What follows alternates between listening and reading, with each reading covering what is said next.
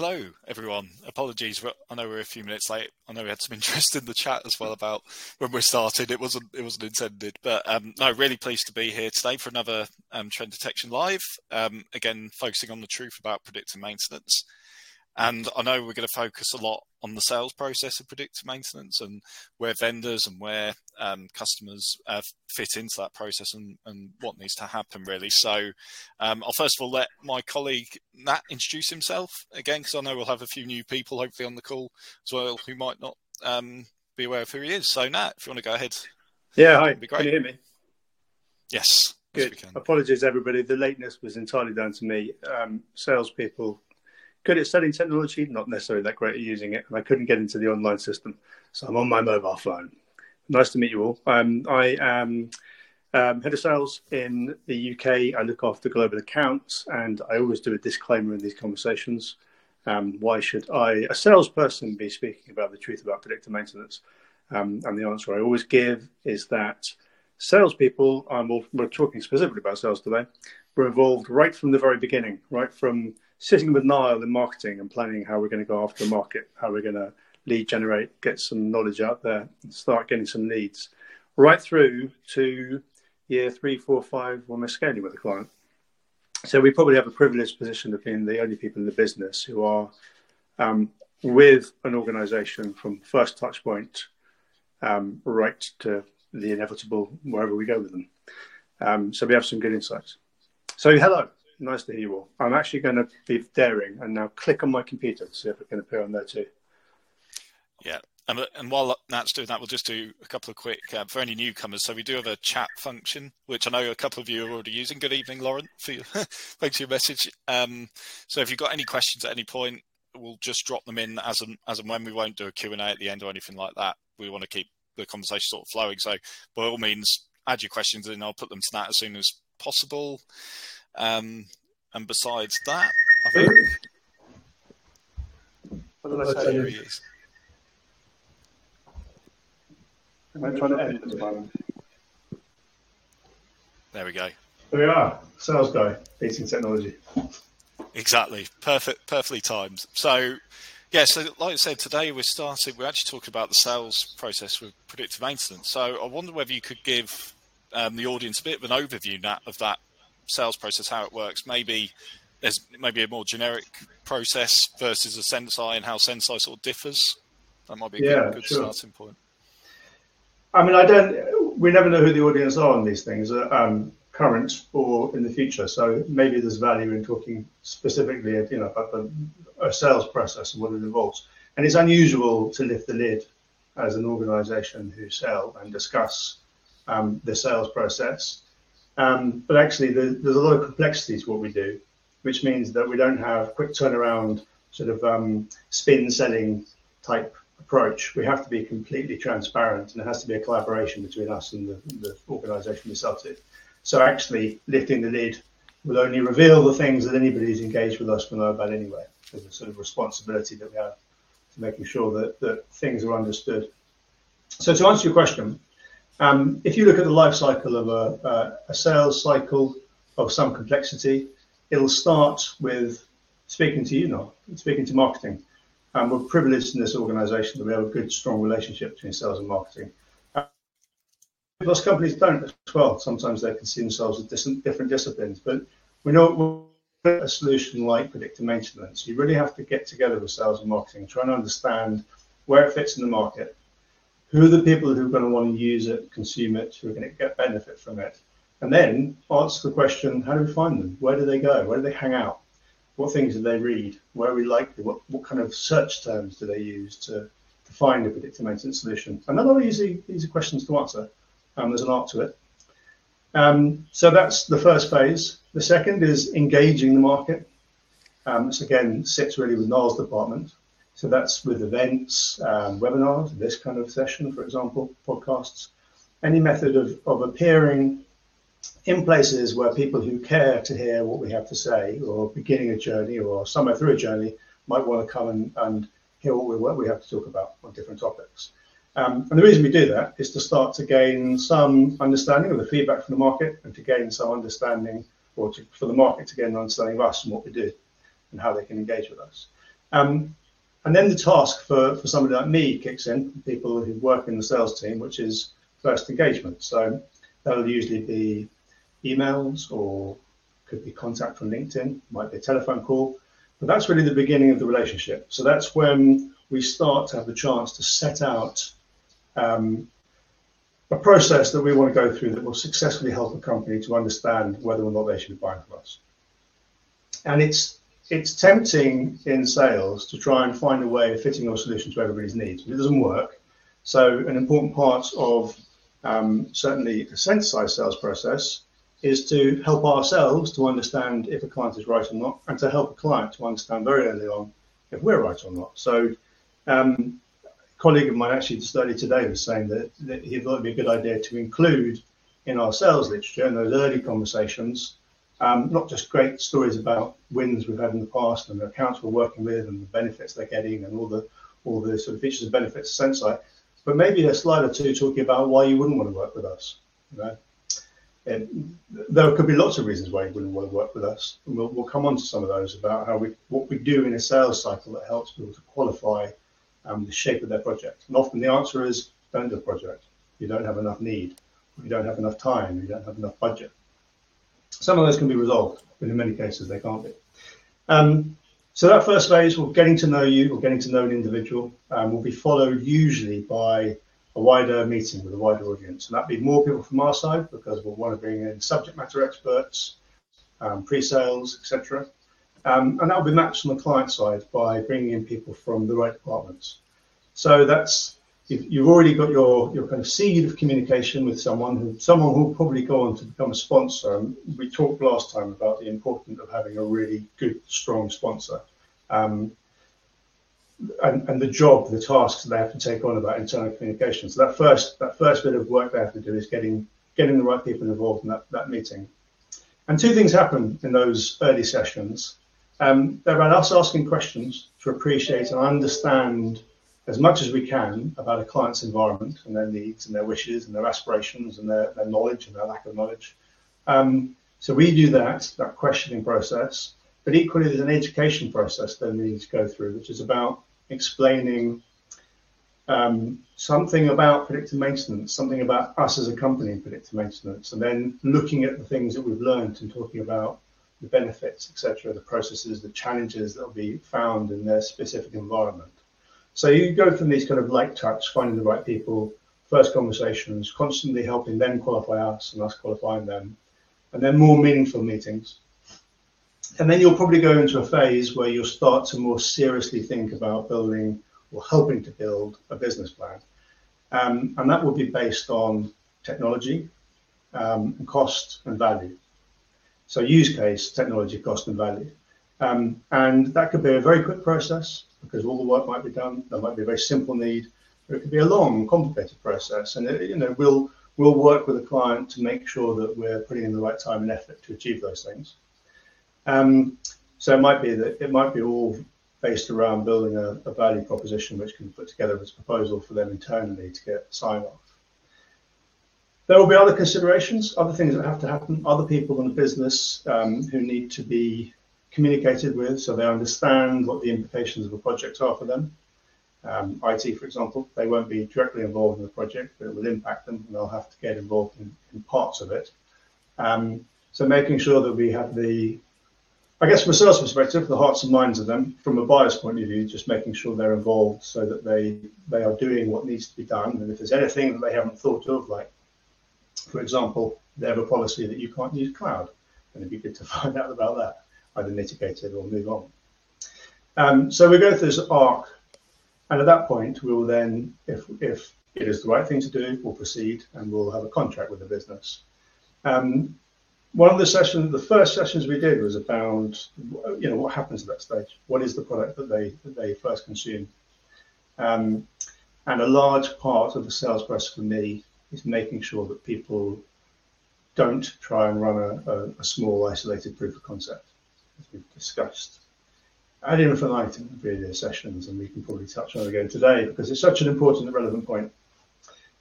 So the sales cycle, if you like, then we'll at that point move into a new phase, because year one with a client, From my point of view, from my selfish point of view, it'd be quite good if you could just throw it over the wall to delivery and say, nice to meet you all, and I hope you have a wonderful experience using Senseye. But it's, you need to continue working with the client to make sure that they are gathering success stories and communicating them internally well, and working with us and understanding what's new. We were acquired by Siemens this year. That has big impact. So making sure you're working with a client to impart that kind of information, to make sure that you keep the relationship developing in the right way. And that continues to happen. We live in a fast-paced world where technological change is rapid. So the life cycle of a relationship will be much slower than the life cycle of IT changes and new developments. So there will always be things for us to be talking about and presenting. So it's a long, complicated process. I said I was going to talk about generic and then talk about us, but it makes sense to segue them into one another. But they are long. They have to be opaque. They have to be open. There has to be a shared understanding of what we're trying to achieve. Otherwise, they can potentially be complicated. No, fantastic. And a good opening monologue, I'd like to say. I think that's a very good scene setter. I mean, it wasn't a monologue; it was an answer. Sorry, carry on. Exactly. No, I agree. No, what I was going to say, I think the most interesting point, or one of the interesting points from that, is about the collaboration, I guess, between vendor and. It's not just a case of just selling it and off you go. I think that's a really important thing to emphasize. Can you sort of dive into that a bit more, the collaboration aspect between vendor and customer? Yeah. So at the start of an engagement, if you sell an iPhone, someone that has an iPhone, and the most integration they have to do into their world is turning it on and uploading their history from the old iPhone or whatever.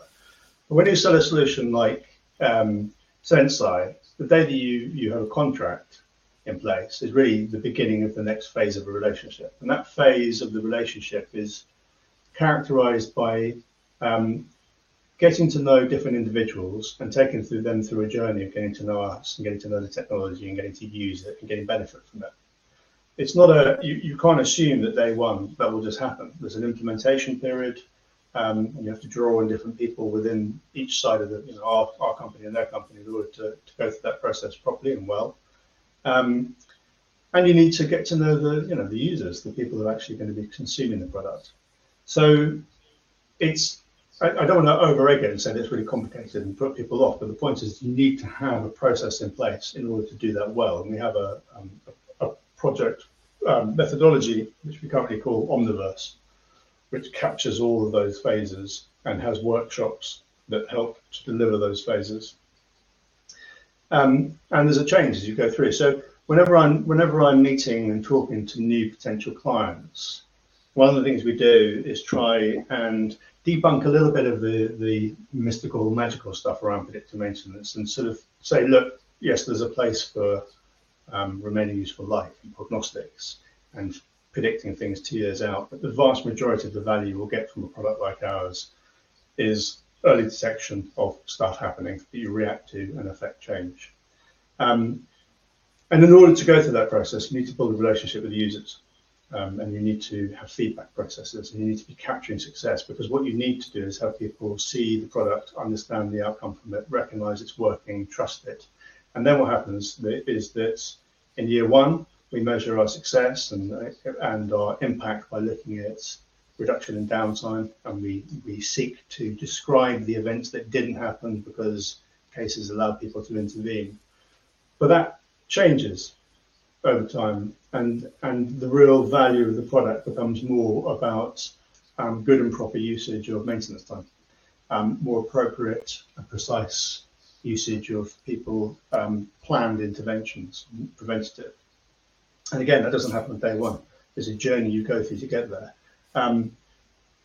In order to do that, you have to manage that process. And we've got lots of people in the business who are involved in delivery who are good at doing that. But there is a portion of that communication and the management of that journey that comes down to the sales process. And we're working with your originally invested sponsors/sponsors/champions in the business to make sure that you're keeping the project in front of the right people, that you're communicating wins, you're enabling decisions to be made in a good manner. So it doesn't end. really in many ways starts with that engagement. I hope that answered your question. No, absolutely does. What's interesting, you say it never ends, because again, as particular to what a predictive maintenance process, because you're there right from the very beginning, the first engagement through the web, an inquiry through the website, all the way through to the delivery, and then the scaling of the project. So I think that's really true. What I wanted to look at is actually the next is about building. You mentioned about building trust, and building trust in the product, and building that it can. It can meet expectations, I guess, whatever those expectations are, which are set out early in the project. But one thing that often comes up is proof of concepts and trials, whether they're different or the same. Maybe you could touch on that. And what's the benefit of going sort of on a larger initial deployment, rather than starting off with a small subset of, say, assets? Let me just get out my placard. No to proof of concepts. Yeah, no, I make no secret of the fact that I do not want to engage with clients in a sales process on a proof of concept. If you think about what a proof of concept is, it's proving a concept. And the concept in this case is predictive maintenance / Senseye predictive maintenance. And it doesn't need proving. It's been proven time and time again. It's been proven right now, live in lots of different situations. There's many thousands of machines globally that are benefiting, or individuals benefiting, from the fact that we are providing the service that we describe on them. And there's quicker ways to go through proof of concept. You can probably do it with a phone call. You could seek out somebody that's already using our solution. And the reason that we're reticent or reticent to allow, if you like, companies to do small proof of concepts is they don't learn anything at all. And in fact, it can have a very negative effect on us. And our relationship with the business. Because if you think about, you could probably divide this into 30 phases, but if you think about the way this works, and we've said this before, you have a technology that you're implementing. There's lots of technology in my room right now, and I need to know about what most of it is. So that phase is short-lived. You implement the technology, kind of so what? There's working with Senseye. Through that process, that's probably worth evaluating. And then the really good stuff happens when you start to get cases related to assets. That's very hard to do on a small number of assets in a small period of time. But that's also not the product, right? The technology and the engagement with Senseye in the cases is not the product. The product starts when somebody who has learned to get to know us and cares stands up in a stand-up at the beginning of a session, and amongst all the rest of the conversation about maintenance, it is raised that a case has been brought to their attention via Senseye, and they have a discussion about it and the implications of it. And a work order is raised, or one of them makes a decision to go and do something, and that doing may be just going to investigate. That's where the product really begins, that usage of the information that we have provided. Because then what happens is they make a decision based on what they find. They make a decision to change out an asset, or they say there's no problem here, or they realize there was a beginning of some small amount of erroneous damage being done to a bearing. But it puts them in a position of strength, and they can do something. And it's that doing something that is the outcome of all the work that we've done. Without that part of it, we have no product. We're like a restaurant with no doors, horrible analogy. But the point is, there's no point in building this part of it if you're not doing this bit, because otherwise, what are you measuring? You're measuring something we already know. And I can say that to my blue in the face, but I know that as a seller, I have an opposing buyer, and that buyer does not want to invest the time and energy of individuals, or the time and energy of budget or decision-making processes, until they feel confident and sure that this solution is going to bear fruit and work for them. And there's competitive solutions out there that take a different approach. So there should be doubt. I mean, there's people who look and sound like me who will be saying things which are counter. So it's important for us to help an organization get to a position where they can commit to onboarding a lot of assets for a long period of time, and including a lot of staff. Because the breadth of assets and the breadth of time and the breadth of staff who are engaging with those things allows them not just to test, this idea of testing that we work, allows them to actually benefit from the deployment. And I recognize there's a leap of faith to go through. So, we're looking at ways at the moment, because we're always evolving the way we work as a sales organization.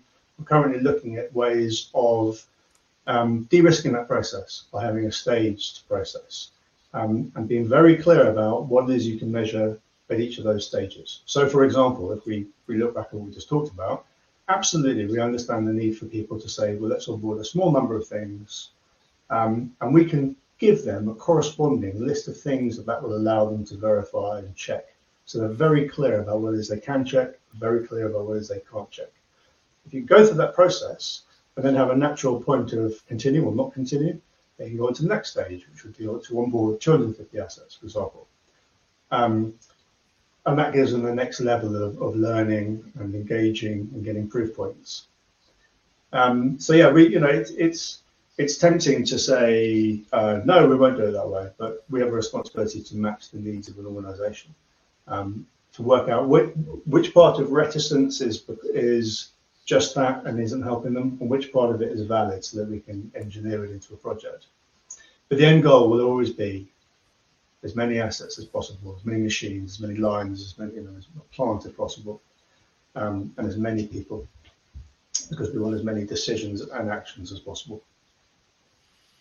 Yeah, and I think that what I'd add to that is the step-by-step approach and having different goals by those different steps absolutely make sense. I guess, is there a temptation, especially at the beginning of a process where just getting to know each other is about waiting for that magic moment? I think I've heard you mention this before, but it's tempting just to go, we need to see the big bang. Wow, that's the moment where it's done this amazing thing, rather than maybe more consistent, let's say, improvements. Yeah, it's a bit like, there is, and often people will say, we just need that big failure to prove the system works. But of course, if there was a failure, what it would prove is that the system didn't work, because nothing should fail if we're detecting it early and advising.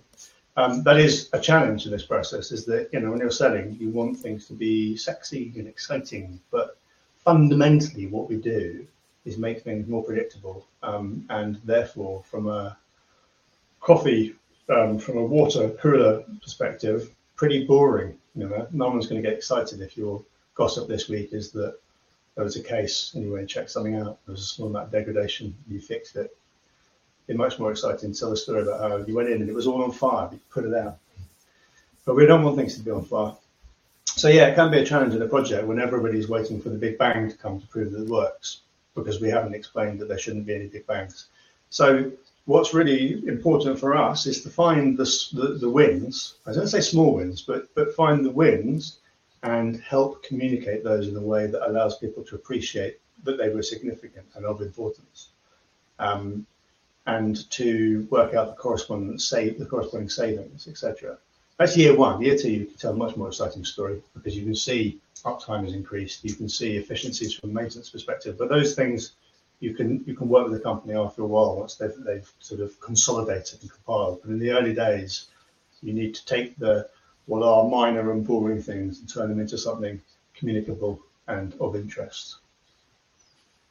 Yeah, no, absolutely. And I think also, I just wanted to touch back on the sales process. Again, part of the proof point. And I know some of our customers do this, but what role does sort of reference calls and visits sort of play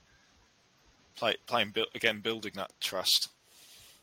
Yeah, I think this technology and any technology, there is a real power behind getting potential clients with existing clients. All sorts of interesting conversations happen that you couldn't plan. There is often people often ask very early on, we want 4 references and 2 site visits, and the answer to that is always no. Candidly, for a client to be given access to the existing clients, which takes time and energy from our clients, it's a favour they're doing for us. It requires input, and they need to be at the right stage. They need to have invested a lot of energy into their research, so they've got the questions to ask. Sometimes we'll actually ask them to bring something to the table as well, so maybe a collaboration day where it's not just about sensor technology, they might be doing best practice around maintenance. So it needs to be something that is useful for the referee, if you like. There are people who are happy to take calls. We have lots of clients who are totally secretive and totally understandably don't want to talk about how they do or don't manage their maintenance. Thank you very much. for competitive reasons as much as anything else. And also, big companies that we work with will have all sorts of technology, and they don't want to be a reference for all of them. So where we have the individuals and the departments and the clients who will, we have to use that in the right way. And it's a very useful way for an organisation to go and get past some of that challenging, does it even work questions, because when I joined this business, what I could see was clients who were having a fantastic time, a business that was growing fast, and a potential client base who couldn't necessarily tell us who was saying the same thing, even though they were doing something very different. It's incumbent upon me to find ways of communicating, and you as well, now, for us, marketing and sales, to find ways of communicating what we do, to explain the USPs and to give people the aha that they need to realise we're the right organisation to go with. But there is nothing as powerful as a good reference visit to achieve that. Yeah, and I guess also as part of that process is what you mentioned at the end. Are we right for you? Are they right for us, etc. So I guess there's some sort of qualification process which both sides sort of go through, I guess, in some respects. Yeah, and let's not spend ages going into the depth in qualification, but traditionally, for a salesman, there's qualification things like Scotsman, which is about size, opportunity, timescales, budget, the kind of things you might want to know about if you were selling a training course to an individual. But certainly within this kind of space, you want a qualification process which is mutual, and that's we're talking about the questions you ask and then the education process you go through. That's really designed to enable a company to work with us to understand if they are valid as a client and if we are valid as a provider. In fact, just today, I had a conversation with a division of an organisation, and we had a very candid conversation about the value to them as a business. And currently, they're not at a point where engaging with us works. We need to build a bigger and wider story, and then we can address their specific use case as part of that. But if you don't go through that process, you don't know. And then you can have site visits that can frustrate people because it transpires, or worse still, a project that starts with invested time and budget. And then a few months down the line, you find out that because I haven't done my job properly, they, in its current format, they're not going to get value from what they're doing. So yeah, qualification is absolutely key for both sides.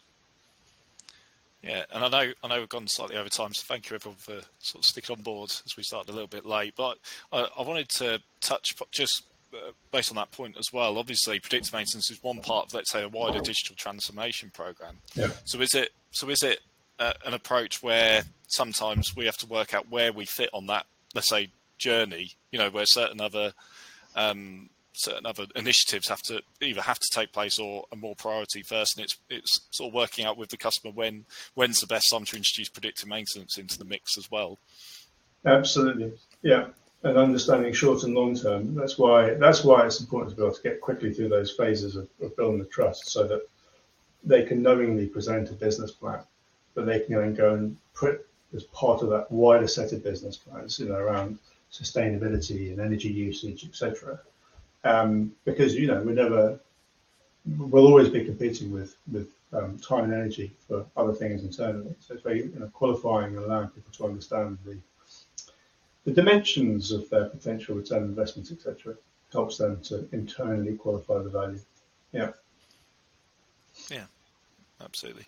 So as we're sort of nearing the end, obviously, I mean, every episode, I guess, we like to summarise, I guess, the key takeaways. But I think on this occasion, it's more, I guess, Nat, what do people need to consider when looking to engage in let's say, a selection process for a predictive maintenance vendor? What do they need to look out for? It's a good question. I think that if I wasn't selling for Senseye, but someone was going to buy from Senseye, they asked me my advice on how to engage with Senseye, I would say ask the sales guy to explain the stuff that we've covered today, but more of it in more detail. What is this selling and buying cycle? What does it look like? Who do I need involved? How long is it going to take? What kind of information you're going to get me to go and get? Work it all out, a project plan. So don't treat it like a buying process. Treat it like a project, because that's what a mature buying cycle should look like. And that doesn't just apply for predictive maintenance. That applies for anything you buy.